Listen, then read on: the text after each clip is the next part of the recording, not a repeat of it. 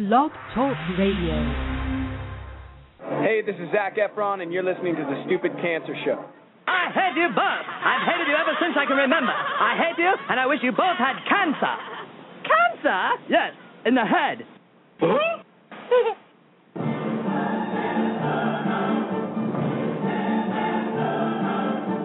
I'm as mad as hell, and I'm not going to take this anymore. Pay no attention to that man behind the curtain. Are you telling me you built a time machine? Out of a DeLorean?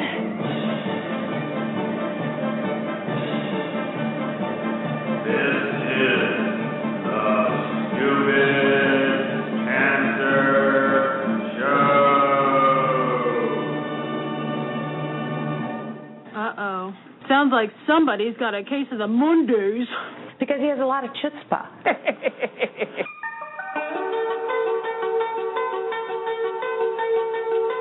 Hello there, children. Hey, kids.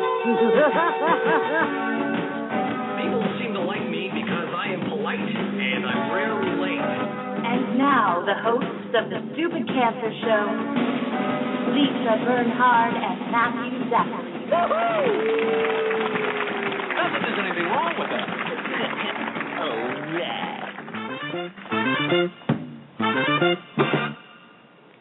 Monday, July 2nd, and welcome to the Stupid Cancer Show, the voice of young adult cancer. My name is Matthew Zachary, and I am a 16-year young adult survivor of pediatric... Matt Beckett, you're ruining it for everybody. I am a 16-year young adult survivor of pediatric brain cancer. That is hilarious, Matthew. What? That you're 16. You're giggling all through your intro. Yes. 16-year Matt survivor. Beckett ruined it for everyone. My name is Lisa Bernhard, and I'm a 17-year young adult breast cancer survivor. That's funny, too, huh? And we're your hosts for The Stupid Cancer Show. It's not okay that 72,000 young adults are diagnosed with cancer each and every year. So, got cancer under 40 sucks, huh? Time to get busy living, folks, because The Stupid Cancer Show is changing the world, one chemo infusion at a time. All right, on the heels of the Affordable Care Act being upheld, we're here to tell you cancer makes you broke. But how can you fix it? You better listen to tonight's show. Samantha EISENSTEIN-WATSON is joining us. She's a young adult survivor of Ewing Sarcoma, and she is the founder of the SAMFund. MEGHAN Rogers, she's here, bereaved young adult cancer advocate, and she's president of the National Collegiate Cancer Foundation. And starting it all off in the Survivor Spotlight, Amelia Stevens. She is a young adult survivor of Osteosarcoma, cancer resource specialist, American Cancer Society, and a volunteer at the SAMFund of NorCal.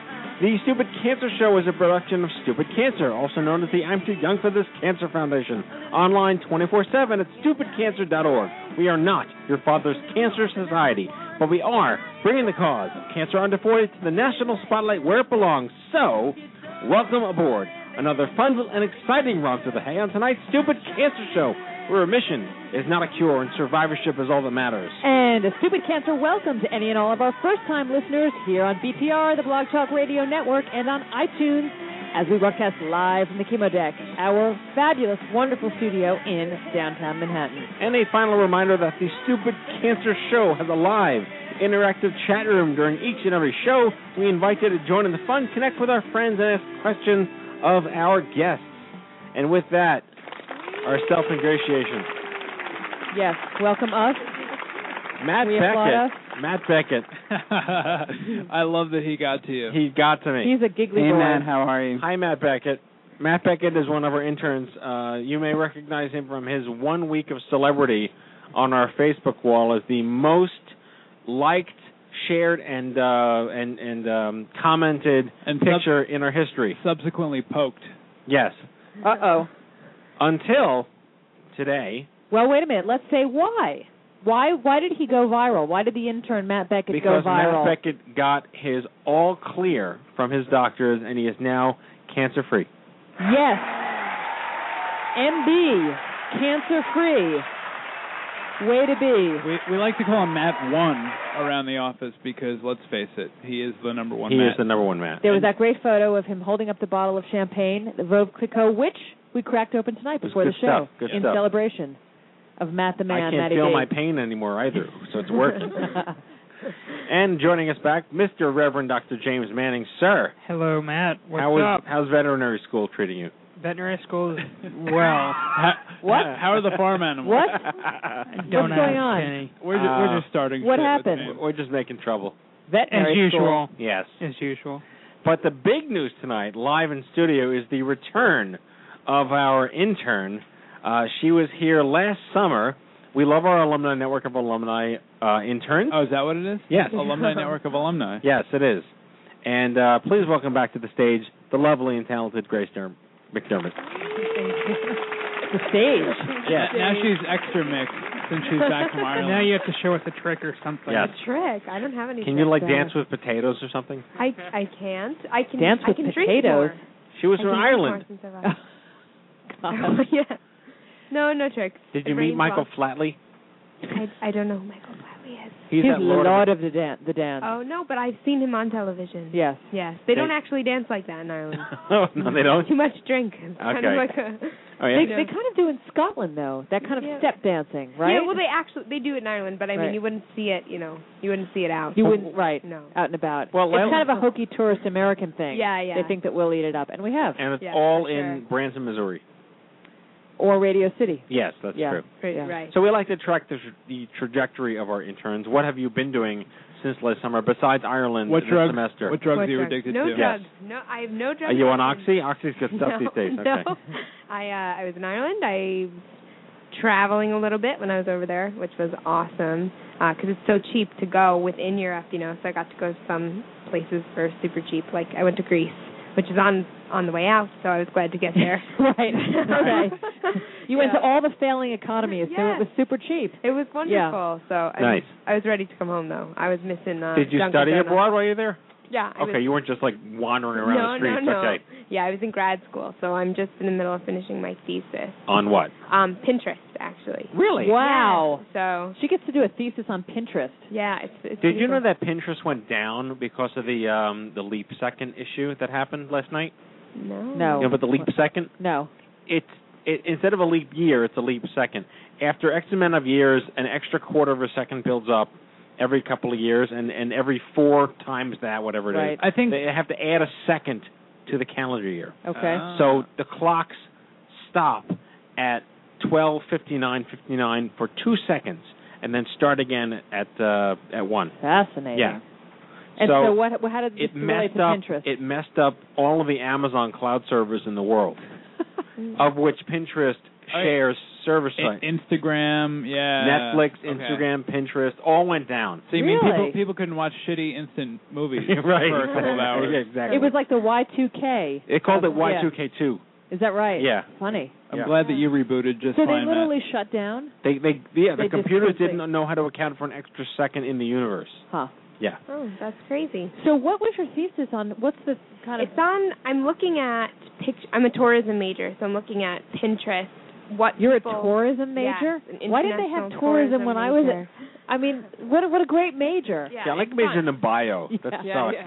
Well, Yeah. bio, there's no way I would have. Tourism is good for me anyway, but Wow. I'm looking at the images people are posting of Australia to see how grassroots organizations who don't have an in-house or, they can't afford to pay a marketing company, how they could use it for market research. So, it's good. Like it's a to lot track of hours. behavior? Yeah, to track how like people anthropology. perceive a certain area. This is cultural anthropology. That's what this Yeah, is. it's Okay. similar to that. So, So just say you're a cultural anthropology major. it makes me sound. Yeah, you just sound more important. Right. Yes. Where are you in school here? I was at an Irish university. Oh, are yeah. you fully enrolled there? Yes, because graduate school abroad is about a third of the cost. Oh. So it was And free healthcare. And free healthcare. Yeah. Nice. Lots of things. And yeah. beer. And beer and accents. Boys with accents. So Boys with there was Hey. Sexy boys with accents. Yes. Nice. Is it true that all the beer over there is warm? No, that never happens. I thought that too when I went. You I got was to stay right in the mic there. Sorry. Yep. Sorry. I thought that too when I went. I was expecting warm beer, and that's not. It's cold beer. All like right, now everywhere I can now go to Europe. else. Yes. Cold beer and Yes. sexy boys with accents. Yes. You're there, That's Matthew. life. This is my kind of lifestyle. Yes. Yeah. So Because you're a disruptive woman.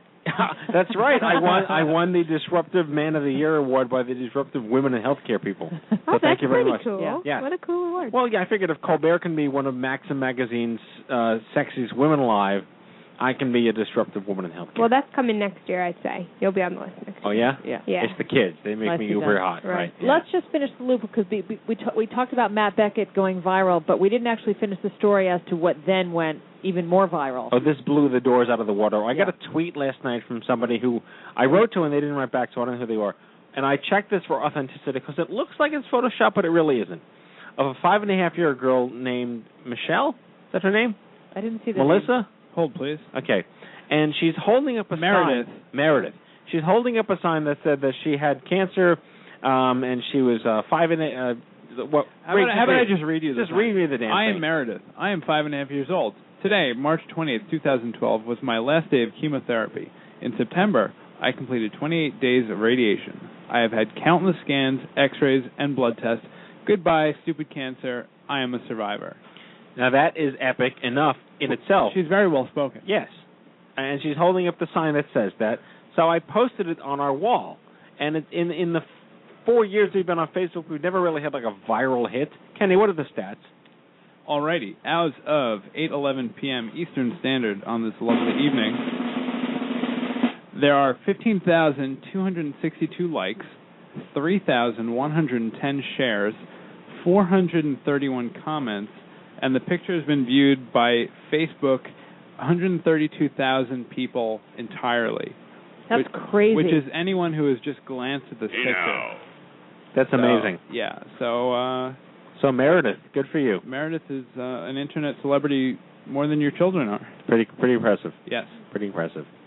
Well, we're going to talk about Obamacare with the folks on the show tonight, but very briefly, we want to pay tribute to Nora Ephron. Right. Who passed away this week from ovarian cancer, I believe? No, leukemia. Leukemia? Yes. Okay. Well, AML, I believe. There is no more fitting tribute to her than this. Yes! Yes! Yes! Yes! Yes! Yes! Oh, yes! Yes! Yes! Oh, yes! Yes! Yes! Yes! Yes! Yes! Oh!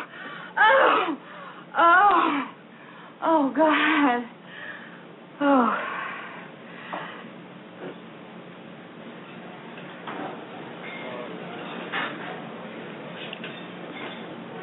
I'll have what she's having.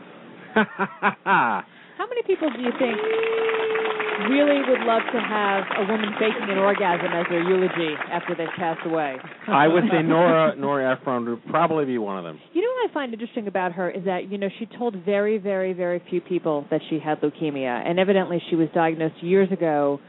And I just find it interesting for somebody who was very public about her life. She's written about aging, menopause, her book, that book, I Feel Bad About My Neck.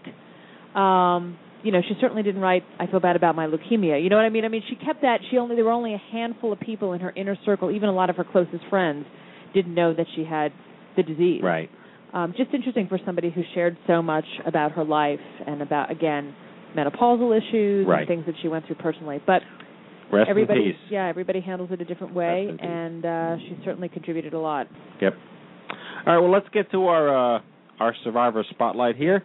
Cue up the music. Amelia Stevens, a vocal music nerd, unique geek, and 3-time SAMFund grant recipient. Amelia is motivated by the impact of her health insurance company's bankruptcy 1 month into her cancer diagnosis. That's another knee slapper. She's a young adult advocate. Just the irony. The young adult advocate fighting to end the long-term physical and financial impact that cancer scars leave behind. Please join me in welcoming Amelia Stevens to the Stupid Cancer Show. Amelia. Hi, Amelia. Hey, guys. How you doing? I'm doing good.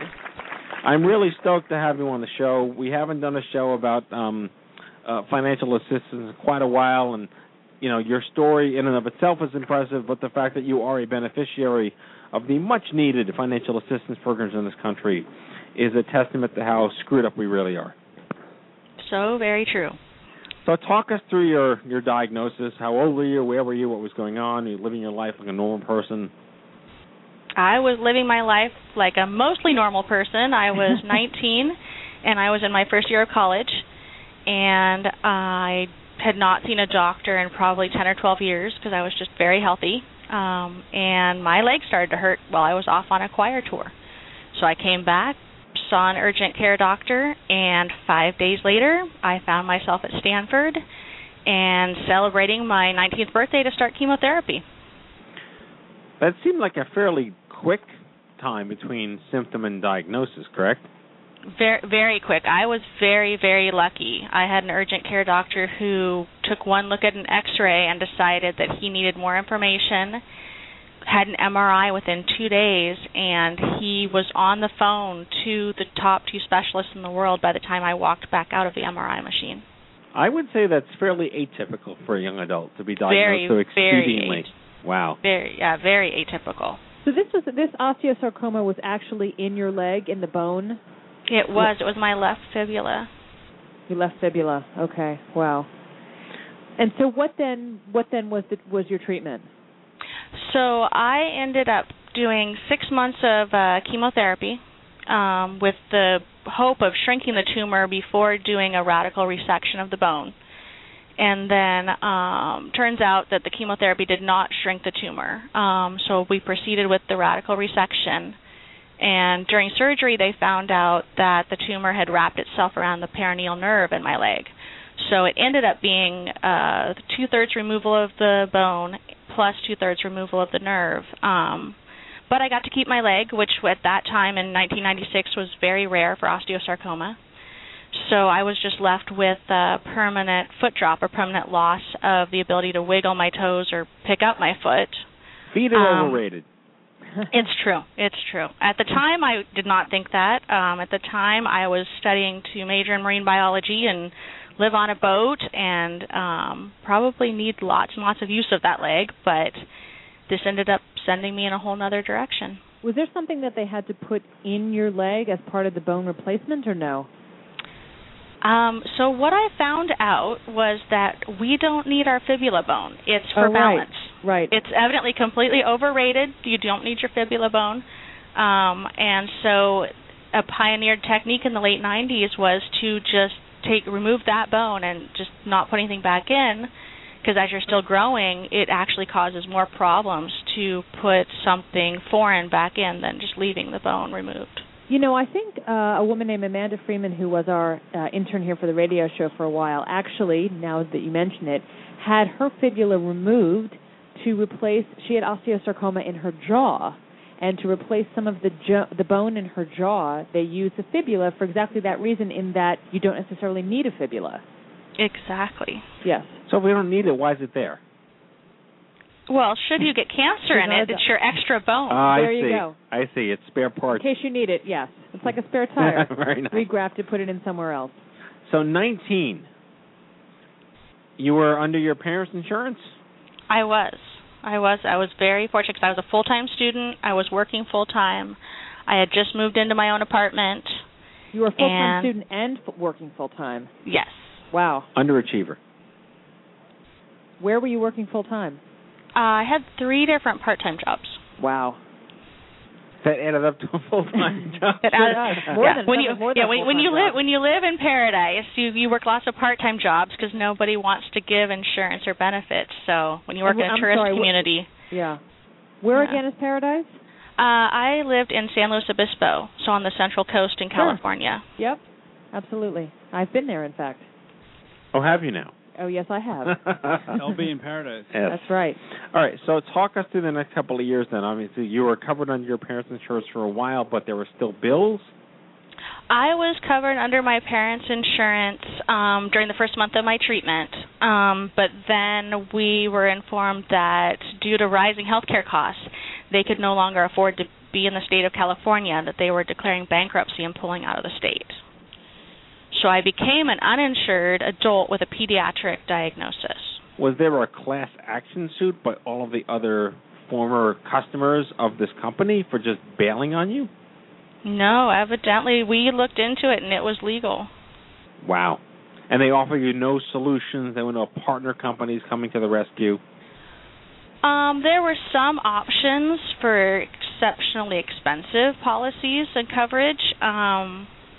So I ended up being partially covered under another policy, but it was with a very high deductible and a very high share of cost. And Medi-Cal did nothing? Well, Medi-Cal, if you're an adult, has a list of diagnoses that you have to qualify, and my diagnosis was pediatric. Okay. So I wasn't on the adult list, and I was over 18, so I was not on the child list. Right, the beauty of being a young adult. Right, so you literally exactly. fell through the cracks then. Right. So I was being treated at a pediatric hospital, so most of the resources they were familiar with were pediatric.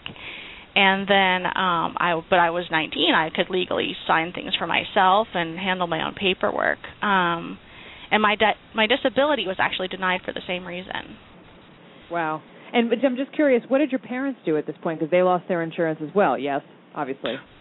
Right, and although they ended up being able to find coverage again under the policy that I was partially covered under, because they were able to not have pre-existing conditions because they'd always been healthy. Right, wow. So how did you then go about, tell us about getting your SAMFund grant 3 times. Or even finding the SAMFund. Yeah. Well, so as the years progressed and I worked my way through different jobs, I found myself working at the American Cancer Society. And while assisting patients with resources, I stumbled across the SAMFund. And for the first year or two, I looked at it and I said, oh, that's not for me. There's other people who need that more than me. And then things got financially worse again, and I was looking at selling my car to pay my rent. And I looked at it again. I decided to go ahead and apply. And I ended up applying for a gym membership to help with getting active again, because my insurance hadn't really covered physical therapy. So I'd kind of had 3 or 4 physical therapy visits to get me from wheelchair to crutches, but I really hadn't had much more training than that. So back up before actually. Tell us about how then, when you lost the insurance, what was going on? You were working these jobs, but obviously you were being treated, so you must have had to stop working at some point. How were the bills getting paid? Or were they? They were weren't. just being put aside? Did you have to just call? No, I just had a pile in the corner of my room, and Sure. I just, we put 2 mortgages on the house, and the bonus of being 19 is I had nothing they could really take away from me. Right. I did not own a home. I did not own a car, so I didn't have any assets that could be seized. I wasn't working, so I didn't have any wages that could be garnished. Yep. So it's, so I paid what I could. I threw what I could at credit cards, and I'm actually paying off the last of that credit card debt this next month. So this year will be my first time debt-free since diagnosis. Only 17 years, huh? Only 17 years. And now I get to go back to school and start all over again. Lisa and I were both diagnosed in 96 also. It was a special year. It was I was very 95 special. technically. Well, I was 95 technically too, but my surgery was 96. Yeah. And so many of the charities that exist now did not exist then. I mean, I just think the landscape for young adults is so much better now. Do you think that the need for financial assistance, obviously unique to this country because of not universal health care, and we're going to talk about Obamacare and everything, but it's just such a grotesquely underserved understanding, if you would. Like people don't realize. 19 is tragic to be, preyed upon by creditors. This is ridiculous. So is the answer really just more nonprofits that give us financial assistance, or where do you possibly see this having any future for this generation? I think we need to work on better coverage to where we don't need nonprofits to bail us out, because nonprofits that provide financial assistance, it's very difficult. You can't help everyone, and you want to help everyone.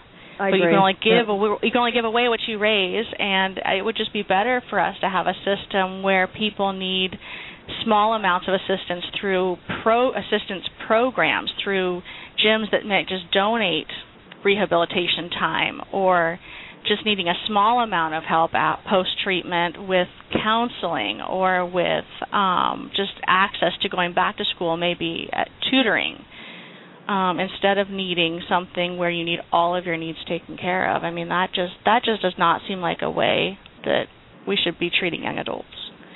I had a question in the chat room for you. Did you ever consider, or your parents for that matter, consider filing for bankruptcy? I did file bankruptcy. Oh, you did? You did, wow. I did. I waited 8 years because I was stubborn, and I really thought that I could get myself out of the hole myself. I'd been raised to pay my way, not take advantage of charity, and so I really thought that I could just pay it off. I could just make all my minimum payments, and eventually it would go away. And it wasn't until I was kind of couch surfing between couches that I did get a lawyer. And I did pursue bankruptcy, but I could only bankrupt on things that were non-medical. Every state's different, and I know bankruptcy laws have changed dramatically in the last 15 years, but at the time, all I could bankrupt on was my credit card bills, and being 19, I didn't have a large credit limit.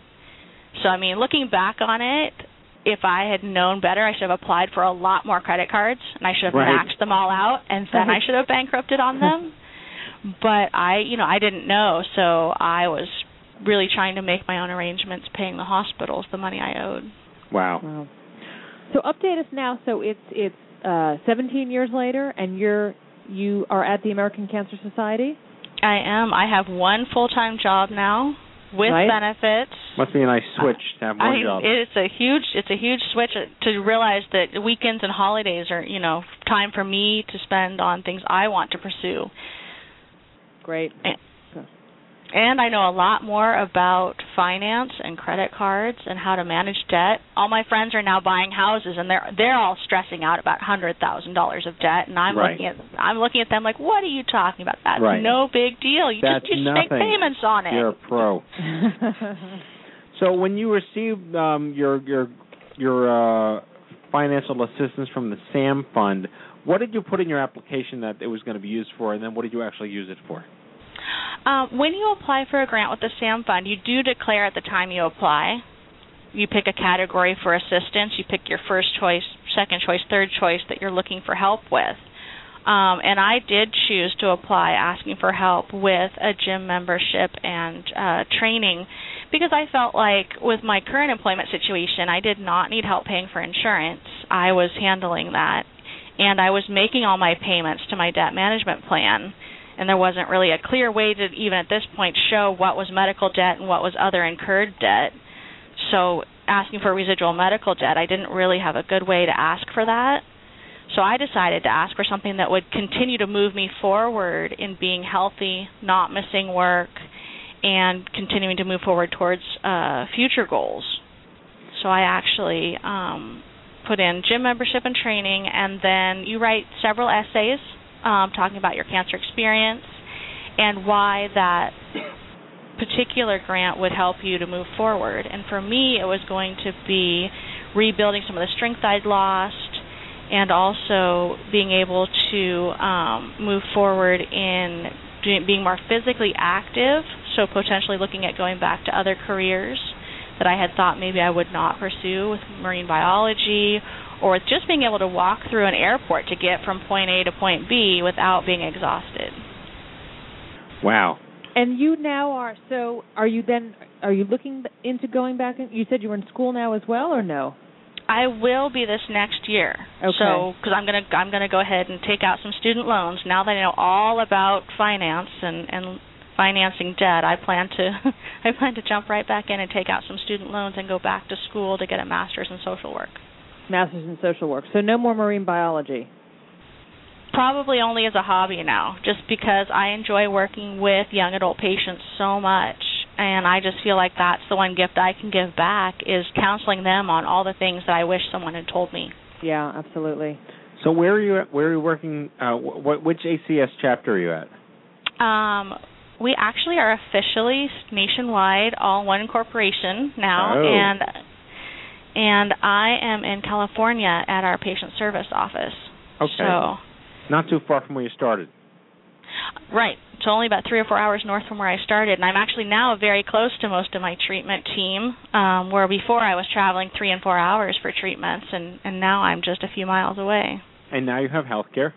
And now I have health care. The health care I have does not cover long-term follow-up care, but at 15 years out, really what I need now is normal basic health care, a regular doctor, regular checkups when I don't feel well.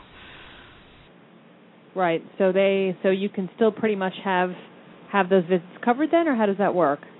I have Kaiser insurance now, so I just have a copay when I see my doctor. My tests are covered, my blood work's covered. It's a whole different world to, the first time I went in for a treatment now and for checkups. My doctor said, I want to order some blood work. And I said, well, let me see if I can afford that. And she looked at me like I was crazy. Wow. Yeah. I thought I'd won the lottery. I went in for a CT scan, and they didn't ask for money, so I ran to my car before they forgot to ask for my copay. So what's your life like these days? Post 16, 17 years out, follow-ups, late effects, what's going on?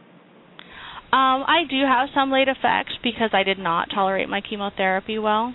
So I do deal with high cholesterol, hypertension, and I had high-dose Decadron during treatment. Oh, wow. So I have a lot of weight issues, so I have to make sure I stay active, I eat the diet I'm supposed to eat, and that I do go to the doctor regularly for regular checkups, just yearly physicals, and just monitoring my blood work and the medications I'm on now. But, really at this point, I'm pretty much just like my coworkers, where I go to the gym after work.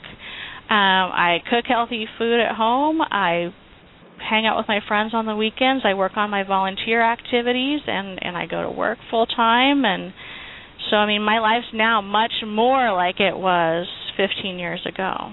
And so your diet, are you basically trying to have a low cholesterol diet, or what else about your diet are you doing? I actually eat much more vegetarian, vegan, right. Which actually was what I was. I eat the food now that I ate before I got sick. You did, yeah. That'll teach you. Yep. My parents are very happy. I grow my vegetable garden, and I make them proud. Great. Do they eat the same way? Yes, I was raised by hippies. Ah. Okay. So I could do some hippies. Yes. So I was raised that you only ate it if it came out of the garden. So wow. Now I'm right back. Actually, so now I'm right back to where I started 15 years ago. Excellent. Fantastic. Well, thank you so much for taking the time to come on the show tonight and share your story. This is such an under-discussed issue, and it's like probably the next to maybe fertility.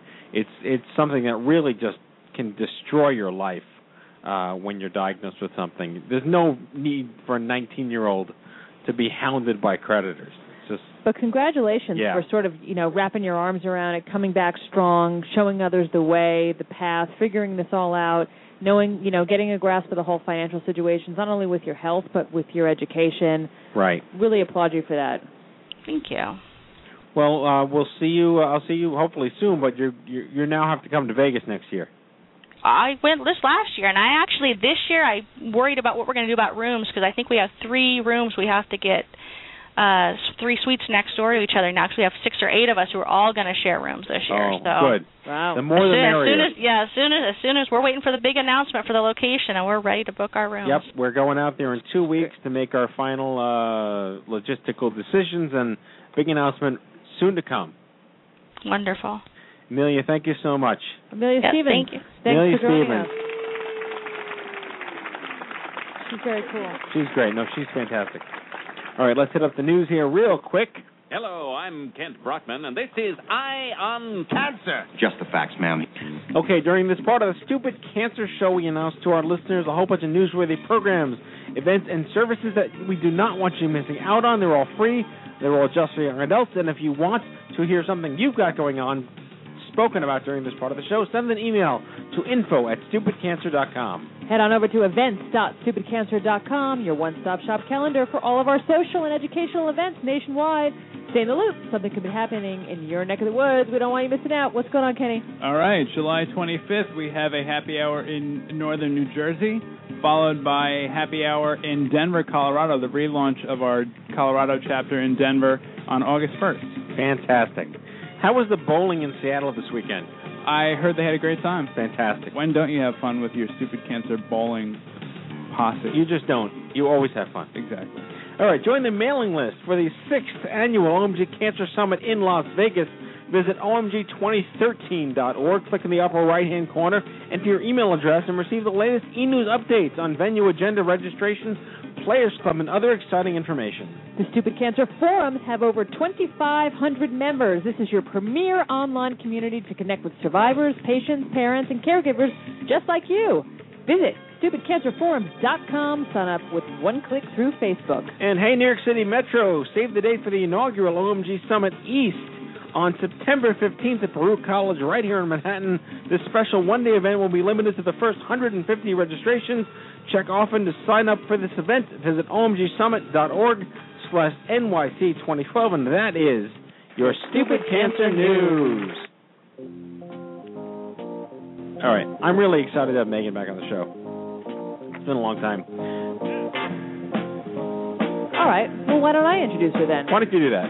Megan Rogers is the president and chairman of the National Collegiate Cancer Foundation, whose mission is to provide need-based financial support to young adult survivors who are pursuing higher education throughout their treatment and beyond. And Matthew, please welcome Megan Rogers. Megan Rogers. Thank you for joining us. Hello, everyone. Hey, Megan. Greetings from the kind of war zone in the D.C. area. You know, I was talking to Allie Ward today. She's telling me, like, Virginia, D.C., you guys got trampled, didn't you? Yeah, fortunately, I had fled town to the beach and just arrived back, and thankfully I have power, but, you know, it's nuts. I actually live right next to NIH, and you're pretty shocked to see that, you know, there's not working traffic lights right outside NIH, and, you know, trees down everywhere, and so, yeah, it has not been a good scene here in the D.C. area. So. Wow. It's been wicked storms, winds. What's the whole deal Apparently, there? There was some, it was like only an hour-long storm, and it was some specific term. It was like, I'm actually not even familiar with it, but it was just, you know, really, really high winds that unfortunately uprooted a lot of trees and took down power lines. And, you know, we're unfortunately, our Pepco service in D.C. is often under much scrutiny, as it was back, I guess, a couple years ago in Snowmageddon. So it's slow, but, you know, and it's also just tough because it's just so darn hot out there. So yeah, I just pulled it up. It's called a tornado-hurricane. Or something like that, yeah.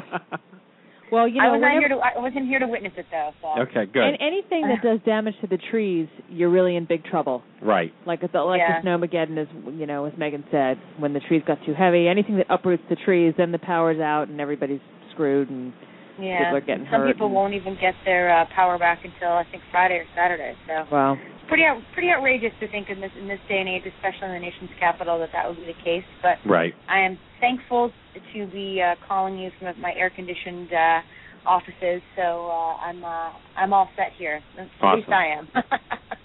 Well, I just checked. We had you on the show in 2007. That's all the way back before then? me. Very long time ago. Yes. Wow. Very long time ago. And of course I was friends with Dan Wager. Why don't we talk a little bit about Dan? Sure.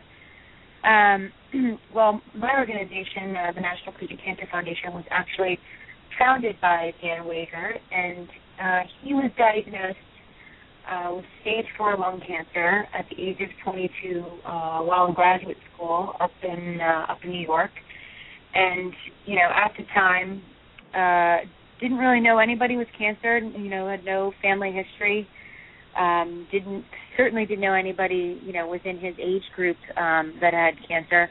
And obviously, you know, being diagnosed with stage 4 lung cancer as an athlete and a non-smoker, which essentially is kind of statistically impossible in his case, you know, came as a big shock. And, you know, one of the things that he just wanted to do, as I'm sure, you know, you guys know from dealing with so many young adult survivors, is just wanted to have a normal life. And for him, that was finishing graduate school and actually being able to go to school while he was in treatment. So he actually commuted down from New York, from Staten Island, completed his treatments at Johns Hopkins in Baltimore, and finished his graduate degree. And at the same time, when friends and family offered to raise money for him and to help him with his treatments, he looked around and realized, you know, as a result of, you know, becoming a little bit more involved in the cancer community and reaching out, that there was a lot of young adults who simply didn't have insurance or, you know, the financial means to deal with cancer, let alone go to college. But everybody had the same dream, and that was, you know, you grow up, you want to get an education, you want to graduate, get married. And so he took the money that friends and family had offered to raise for him and turned it around and started the National Collegiate Cancer Foundation.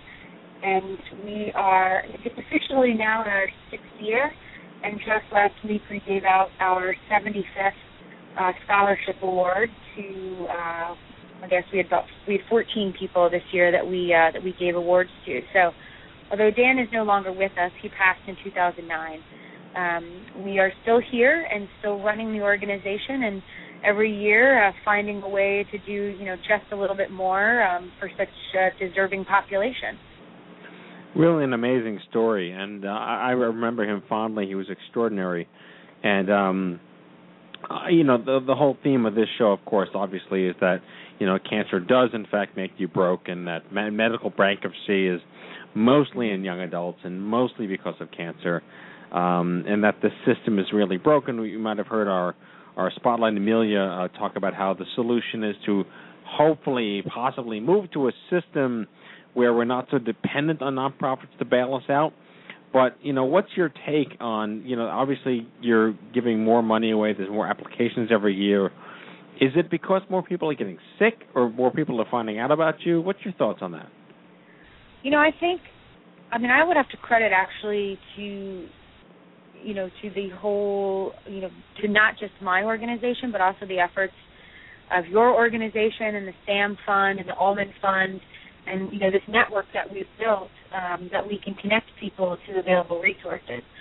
I think unfortunately when it comes to direct financial assistance, there aren't that many organizations that are able to provide immediate financial aid or grants to people when they really need it. There's a few organizations, and not all of them are national organizations.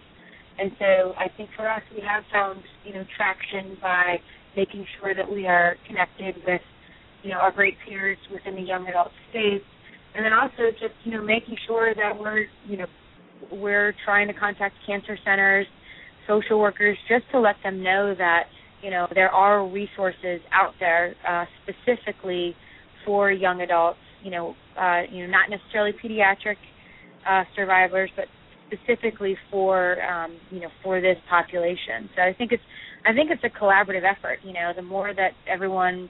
The more that when we get inquiries for our organization, for example, unfortunately we only provide assistance to survivors themselves. But of course, if we are, somebody is looking for, assistance paying off medical bills, I know to send them to the SAMFund. If they're looking for, perhaps assistance because their parent has been diagnosed, I can send them to the Allman Fund. So, after we've been around for a few years and we're more aware of the resources, we're able to make sure that we're networking and that our name is out there alongside of all these other great organizations. Yeah, Megan, unfortunately, you might be on a cell phone. We're having a little bit of trouble hearing you.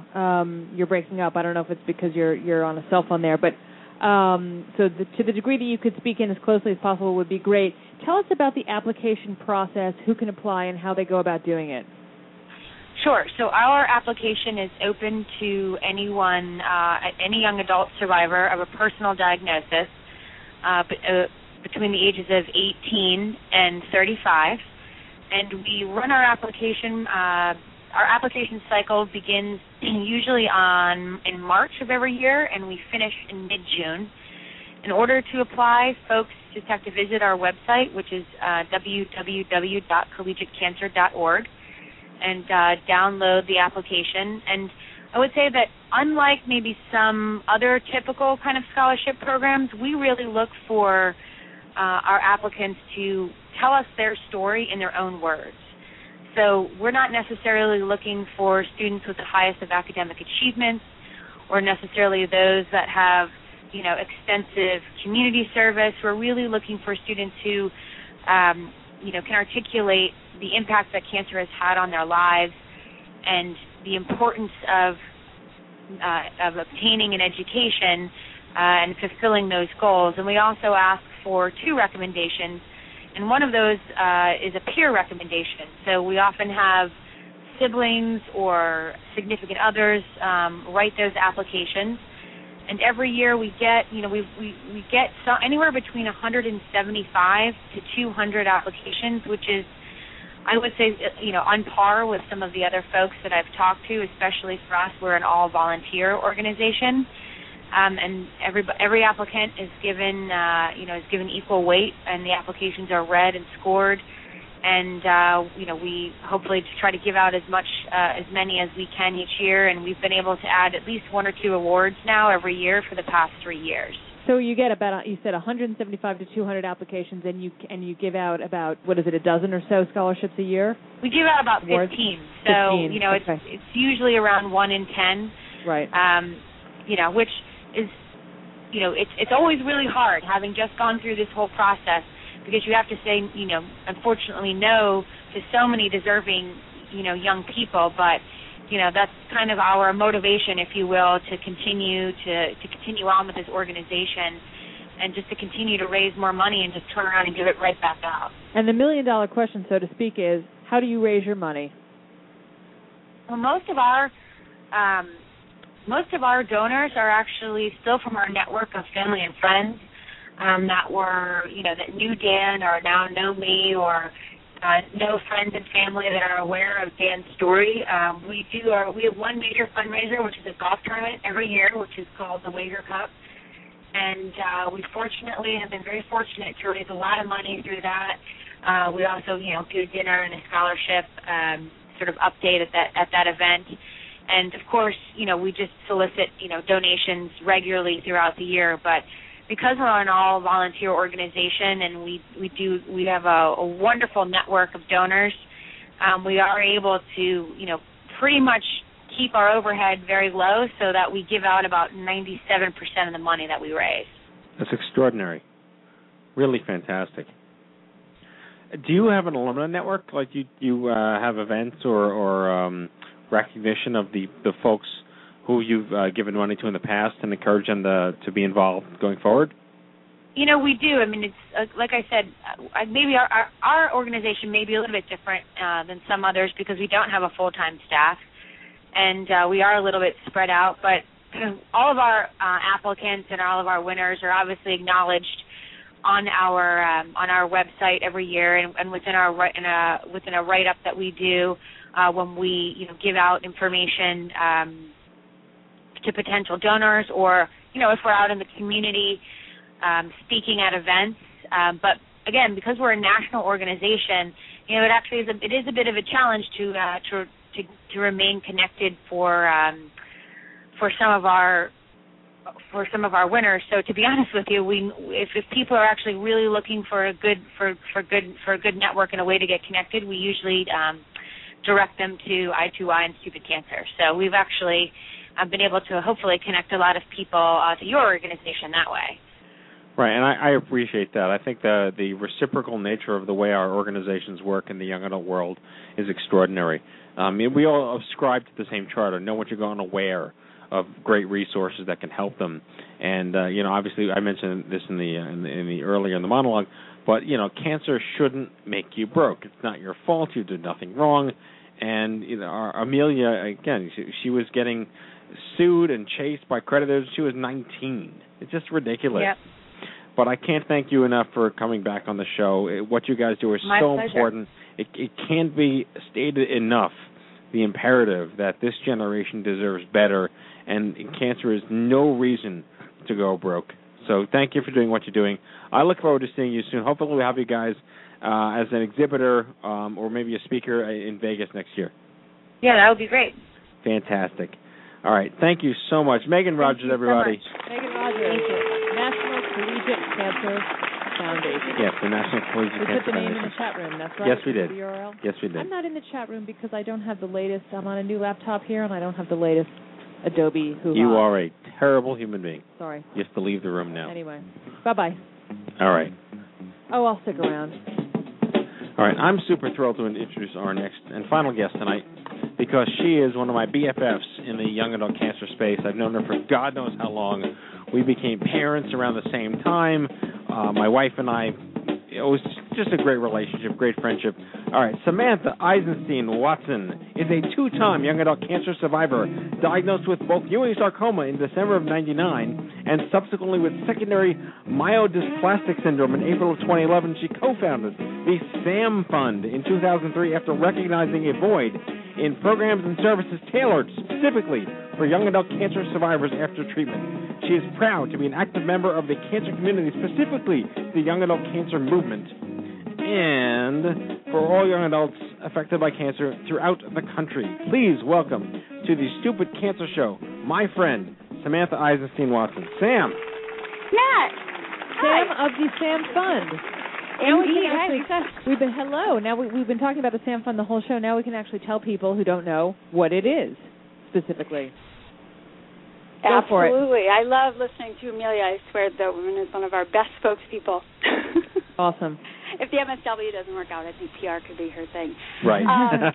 The SAMFund, which, by the way, stands for Surviving and Moving Forward. There is an acronym behind the name.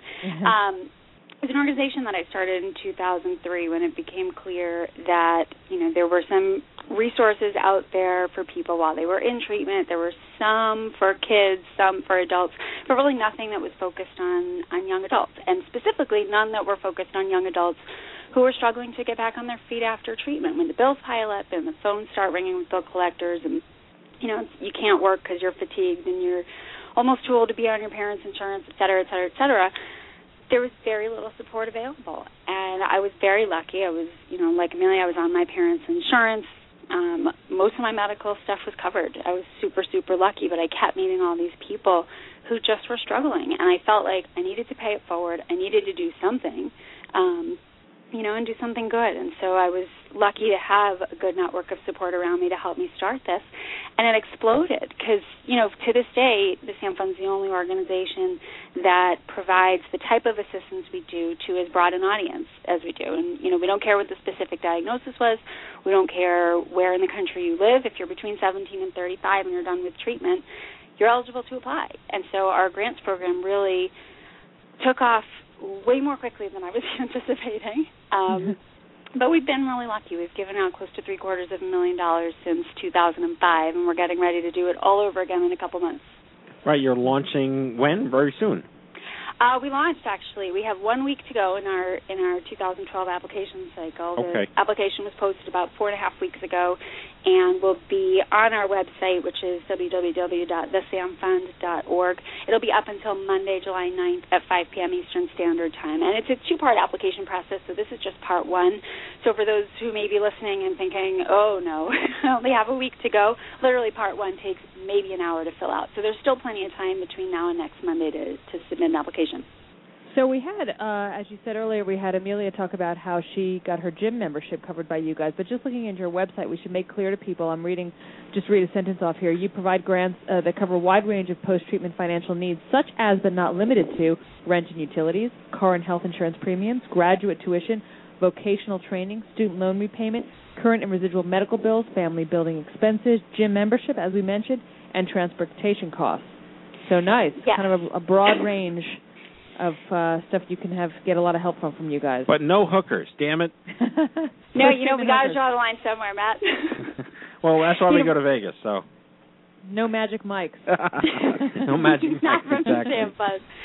We really try to focus on those things that nobody else is funding, and I'm so glad to be on the same show as Megan because I think it really goes to show that we're all different pieces of the same puzzle. We're all trying to help young adults recover financially from cancer and enable them to do whatever it is they set out to do, whether it's go back to school, live independently, pay off their medical bills, whatever. And so at the SAMFund, we reevaluate our grants program a lot. We try and keep a careful eye on what other organizations are doing so that we're not reinventing the wheel. We want to be able to spread all the support as far as we can. And so actually about 3 years ago now, we stopped awarding scholarships for undergrad tuition because there are organizations like National Collegiate Cancer and Allman and the others that provide that kind of assistance. We figured, okay, we, can refer people out to those organizations and really focus our resources on the things that nobody else is covering. So the bulk of what we've provided assistance for, especially in the last couple of years, has been very basic needs, living expenses, rent and mortgage so people don't get booted out of their homes, daily health and wellness stuff, like Amelia said, gym memberships, yoga memberships, the things that are so critical to people's ability to thrive and to keep moving forward, but that no one can afford. When you're struggling to put food on the table, you're struggling to pay your rent, the last thing you're going to be able to do is come up with $500 or $1,000 for a gym membership. So we tend to cover a lot of the things that, aren't necessarily huge in terms of what they cost, but can have a really tremendous impact. And then, we also, again, focus on those basic needs like food and utilities and transportation costs and living expenses and things like that. Sam, I had to look back in my email. I really wanted to make sure I got this right. I first met you in 2004. Yes, we were both brand new to this. Yes, we were both brand new to this, and I wasn't even doing advocacy. I was just playing the piano, doing my thing.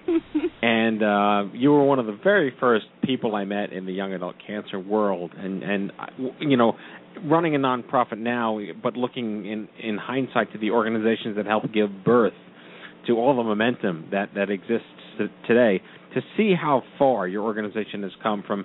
How many applications did you have in the first year? And then I remember I was a judge for 2 years, and now you're doing how many? What's been the quantity increase? I laugh because Michelle and I shake when we think of the numbers. Sometimes it's amazing and it's overwhelming and it's exciting and all these other things at the same time. In 2005, which was the first year when we awarded grants, we had 35 applications and 18 recipients. This year, we are anticipating over 700 applications. We actually, with a week to go, have already gotten close to 400, and historically always get the bulk of the applications in the few days leading up to the deadline. So a lot more than we used to is the short answer to your question. So how many grants are you anticipating giving out this year? It really depends.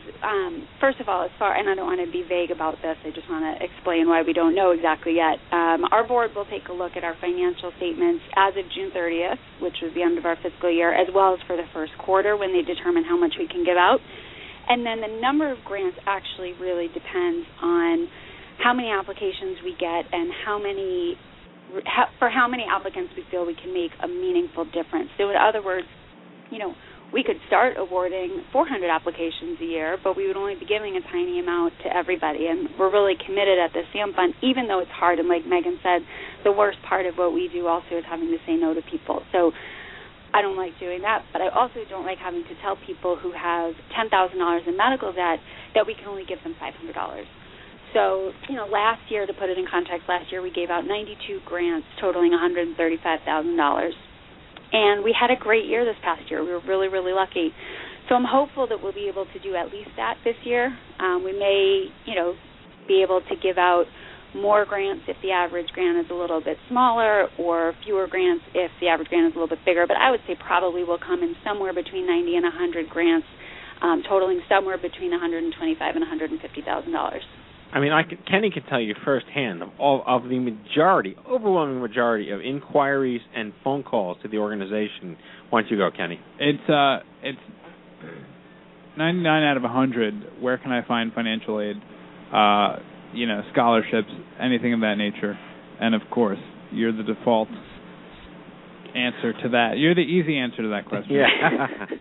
Well, I appreciate, we really do appreciate the referrals. We appreciate, getting our name out there and you guys helping us let people know that we're here. And the worst thing is not having enough money for everyone who needs it. And truth be told, we're never going to have enough money for everyone who needs it because the need is growing. And, you've alluded to healthcare reform a couple times, and hopefully, we'll see what happens. But hopefully it's really going to make things a little bit easier in the long run for young adults. And until then, the need grows every single year. And so, it's like Megan said, it's funny, I was listening to her talk and I just kept nodding my head because like Megan said, it's true for the SAMFund too, that it is our motivation to keep raising as much as we can so that we can give out as much as we can. But actually, because we can't possibly award grants to everyone who needs it, and yet there are still some of the same challenges across the board that young adults face, we launched a webinar series last year called Moving Forward with Your Financial Health because we realized that there are so many threads that sort of tie together all of the stories that we hear. How do I get out from under medical debt?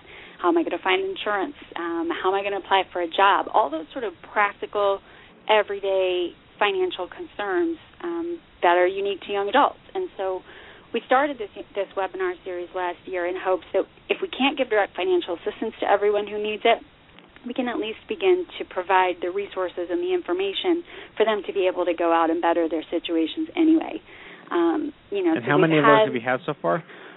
So far, we've had about 8 over the last year and a half, and it also enables us to partner with some pretty amazing organizations and professionals. So we just did one. We did a 2-part series on family building, one that focused on IVF and IUI and donor eggs and sperm and that kind of stuff, and then one that focused on private domestic adoption and foster care. We partnered with the CLRC, with Joanna Morales, on insurance options for young adult survivors. We partnered with Cancer and Careers for the Employment Challenges and Concerns webinar, and those recordings are also on our website, which is thesamfund.org/webinar. So for people who can't participate live, they can always access the recording for free. I couldn't help but notice you mentioned adoption. There's a part of our interview today that is probably the most inspiring, one of the most inspiring stories of anyone I've ever met in this journey in the last 10 years that I've been made aware that you could have a soapbox, is that, yes, you were diagnosed with Ewing sarcoma. I remember meeting you. You had you walked with a cane for years. You had, and the very first time I saw you walking by yourself, we had this big song and dance routine we did. But you were left infertile. I was. And now you are a mom. To the best kid in the world. Go ahead, you can say it. It's okay. All right, so talk us through the success story. I want the world to know your success story, becoming a parent, because cancer, you have the right to be one regardless of cancer. It's funny, that's actually what we put out on Twitter and Facebook when we were doing this 2-part webinar series, which was basically that cancer survivors can be parents if they want to be, period. And it's not easy, and it's not cheap, and it's not quick, but there are ways to do it. And I think for me and for my husband, Adam, the biggest thing for us really was seeing the options in front of us and being able to choose. Because I think that one of the most frustrating things and one of the biggest things that left me feeling so powerless was feeling like I was supposed to follow a certain trajectory in terms of becoming a parent. So I was supposed to try and get pregnant, and then when that failed, I was supposed to try, IVF, and if that failed, I was supposed to try any number of other things, and then if all else fails, I could try adoption. And I think that it's very disempowering to have it presented to you in that way, because for me, I needed to make informed decisions. I needed to make the choice that was best for me and my family, and I needed to make the choice that was right in my heart, regardless of what anyone thought I was supposed to want to do, or should do, or, anything like that. And so I think, yes, we chose adoption. I am happy to share my story with anyone who's interested, but I think that the important takeaway from my process that we went through was that we really took a step back, and we really had to dig deep and think about whether we wanted to become parents, and the answer was yes. And so from there, we could really look at the different options that were available to us and make the choice that was right. And, adoption might not have worked out. We might have, run into some of the difficulties that people can run into, and we might have had to try a different way to do it. But I needed to try it for myself, and I needed to choose it for myself. And I guess that's the message that I would give to any young adult cancer survivors who are having trouble building a family the good old-fashioned way, which is to tune out what other people, tell you should do, to really take stock of what's important to you, and whether it's important to you to carry a baby, whether it's important to you to have, for the baby to have some genetic connection to at least somebody, between you and your partner. Well, I'm sorry to cut you out there. I was just going to say, cancer or no cancer, I mean, there are so many different ways to make a family these days, whether you're a cancer survivor or not. So I really applaud you. Did you adopt domestically or overseas? We adopted domestically. We had thought about adopting internationally, and truthfully, the process at the time when we were going through it was just so unpredictable, and in a lot of ways still is, but it seems to at least be evening out a little bit. Yeah. But, it really was just too unpredictable. Countries were closing. Countries were deciding that cancer survivors couldn't adopt. All sorts of crazy stuff was happening a few years ago, and so we turned to domestic adoption because I wanted to be a mom. I didn't want to wait 8 years on some wait list in a foreign country that could decide at any given moment that I couldn't adopt anymore. Right. We didn't want to do that, so we did. We adopted our son, actually right here in Boston. Wow. Great. And he's the best kid ever. How old is he now? He's 2.5. Actually, he'll be 2.5 soon. But if you ask him, he will tell you he's 2.5. He's been saying that for a couple months. Yeah, he's 2.5. He's just a little older than my kids. My kids are like 2 years and 2 months old or 3 months old. Yeah. Mm-hmm. Awesome. No, we had to throw that in there. That's just a great little gravy button on top of your story and everything you're doing. It's really amazing. And I'm committing to you on the air. I'm getting you to Vegas, whether you like it or not. But you're coming to Vegas next year, and we're going to do a session on financial assistance, and you're going to help Allie Ward and I build it. Got to be there. All right. We need you there. I will do my best. I promise you that. We should reiterate. And Adam's coming. I will let him know. We should let everybody know. We'll reiterate. So the deadline is Monday, July 9th, 5 p.m. Eastern Time. Is that right? For yes. This latest grant application deadline? Yes, and the reason I laugh because the reason why we go so far as to specify the hour and the time zone is that in previous years we have forgotten to do one or both of those things, and so we learn from our mistakes every year. Right. And that someone comes in at 11:59 p.m. Pacific time and it gets exactly. overlooked, or I was at an event where somebody actually had a laptop out, and they were like, "Hold on, I'm submitting my SAMFund grant." I shit you not. Yeah, that's true. Well, the thing is, for anyone that's listening who may want to submit an application, the application part one literally takes an hour, and we give over 5.5 weeks to fill it out. And the reason is that, things happen. Storms come in and internet goes down, which has happened every year. Family stuff comes up, life stuff comes up. We get it. So we ask people to start early because if any of those things should come up, you still have plenty of time to submit. And second to having to say no to people who need financial assistance that we can't provide, the worst thing we have to do is tell someone that they missed the deadline when they try and submit an hour past 5 p.m. or even a couple minutes. I mean, unfortunately, we need to cut it off, and someone's not going to be happy with us if they try it a minute later. So please, please, please, please, please, if you're listening and you want to apply, go online right now and fill out your application or do it anytime before Monday at 5. All right, so closing thoughts on the Affordable Care Act. I hope it turns out as good as we hope it does. I think that the implications for young adult survivors are huge. And the best case scenario is that things become more affordable. Cancer does not financially devastate young adults or anyone else for that matter anymore, and we need to focus our resources on a different type of program. I think that there's a lot of promise. I think that what I saw on Facebook and on Twitter and through emails and blogs that we were reading the day that it passed, there's such a tremendous amount of hope right now among especially young adults with a cancer history.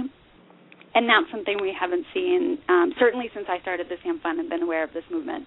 I haven't seen that. So I hope that that it goes through and that everything sort of works out the way it seems like it could. Because I think that to give young adults who have gone through the experience of cancer, who have experienced the financial devastation and all of the other after effects that make it so hard, to give all of us a little bit of breathing room and a little bit of hope for the future is the best possible outcome. Amen. Amen. Amen. Well, I hope to see you in Austin in November if you come out this year. I think I'm the speaker this year, so... Fabulous. I think so. I have to confirm this. But I would love to see you, and I hope to get up to Boston again sometime soon. It's been a while.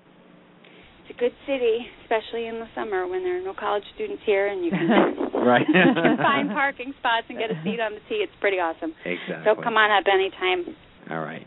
Well, thank you so much. This has been fantastic. I miss you, Sam. We'll see you soon. Likewise. Samantha, thanks so much for having me, guys. Okay, bye. Samantha Eisenstein-Watson from the SAMFund, thesamfund.org. Good there we stuff. go. Hey, James, Matt, did you guys go broke from cancer? Or no, you guys were like teenagers, weren't you? No, Matt, you were 22. James, you were like 16? 4. You were 4? Why did I 4. think you were a teenager? James was broke when he... I don't know. Yeah, I was broke. So no debt from you guys? Oh, no debt, but, it's expensive. Right. You're still paying bills. And Grace, you didn't have cancer, but you're broke now anyway, right? Well, student loans. Yeah. Her wanderlust. Yeah. What about you, Lise? 29, Yeah. living on your own? I was living on my own, and my parents lived in the same town, so that was good. I was insured and was working full-time, but I worked with some great folks that were able to. They were very, very liberal in how they kind of massaged long-term disability and all that stuff. Right. Very, they were very flexible, let's say, in terms of my plans. Well, you didn't go broke like or go bankrupt or anything, right? I didn't go broke or bankrupt, fortunately. No, I did not. I had stuff covered, and I had, I think I was also fortunate to have parents who could pick up some of the slack that I couldn't carry on my own. Had some family to help out with that, but it's tough. It's Yeah, my dad's really not in the chat room tonight, but I think we had to take out a home equity. Is that right? Line of credit to cover the expenses, and it took like years of fighting with them to get like probably 3/4 of it paid back. Wow. But we had to lay it out to get paid back. Well, Matt, but when you and when we go get an MRI done now, that's not cheap. Even when insurance covers, there's still a lot left. Well, my copay is for an MRI is $50. Right. I want your insurance. It's my wife's insurance, so there you go. Yeah. But that's crazy. I think that's the biggest eye-opener of everything I've had living abroad was the fact that Americans in general, whether it's medical bills or student loans or mortgages or whatever, we live with debt like it's nothing. Right. And you go to other places and people already don't even know what a student loan is. Yeah. Right. And that's like jaw-dropping to think that they don't have debt and they get to live debt-free. Right. You know? It's unreal. Viva la France. Well, all right. Good show. I hope some folks listening got some good advice. No, in but terms of where they can Kenny's turn. right. Like literally, like 99 out of 100 calls are like, I need money. Right. And our website for those out there, if you want a whole list of organizations, Kenny, go to money.stupidcancer.com. That's it. That's the site. All right, time for our closing sequence. Prepare to activate. I hear there's rumors on the internets. You ever seen a grown man naked? And so, to all of you, a fond farewell. Hooray, I'm helping. You are a meathead. Oh, Magoo, you've done it again. That was so terrible, I think you gave me cancer. All right, everybody, put it in the books, number 231. We hope you had as much fun as we did poking a stick at Stupid Cancer. Special thanks to Kenny Kane, Matt Beckett, James Manning, and the lovely returning champion Grace McDermott. Our special guests tonight, Amelia Stevens, Megan Rogers, and Samantha Eisenstein-Watson. Join us next week, everybody, July 9th for Does Everyone Need a Therapist? Let's find out about that from our good friend Julie Larson, cancer patient advocate and New York City psychotherapist.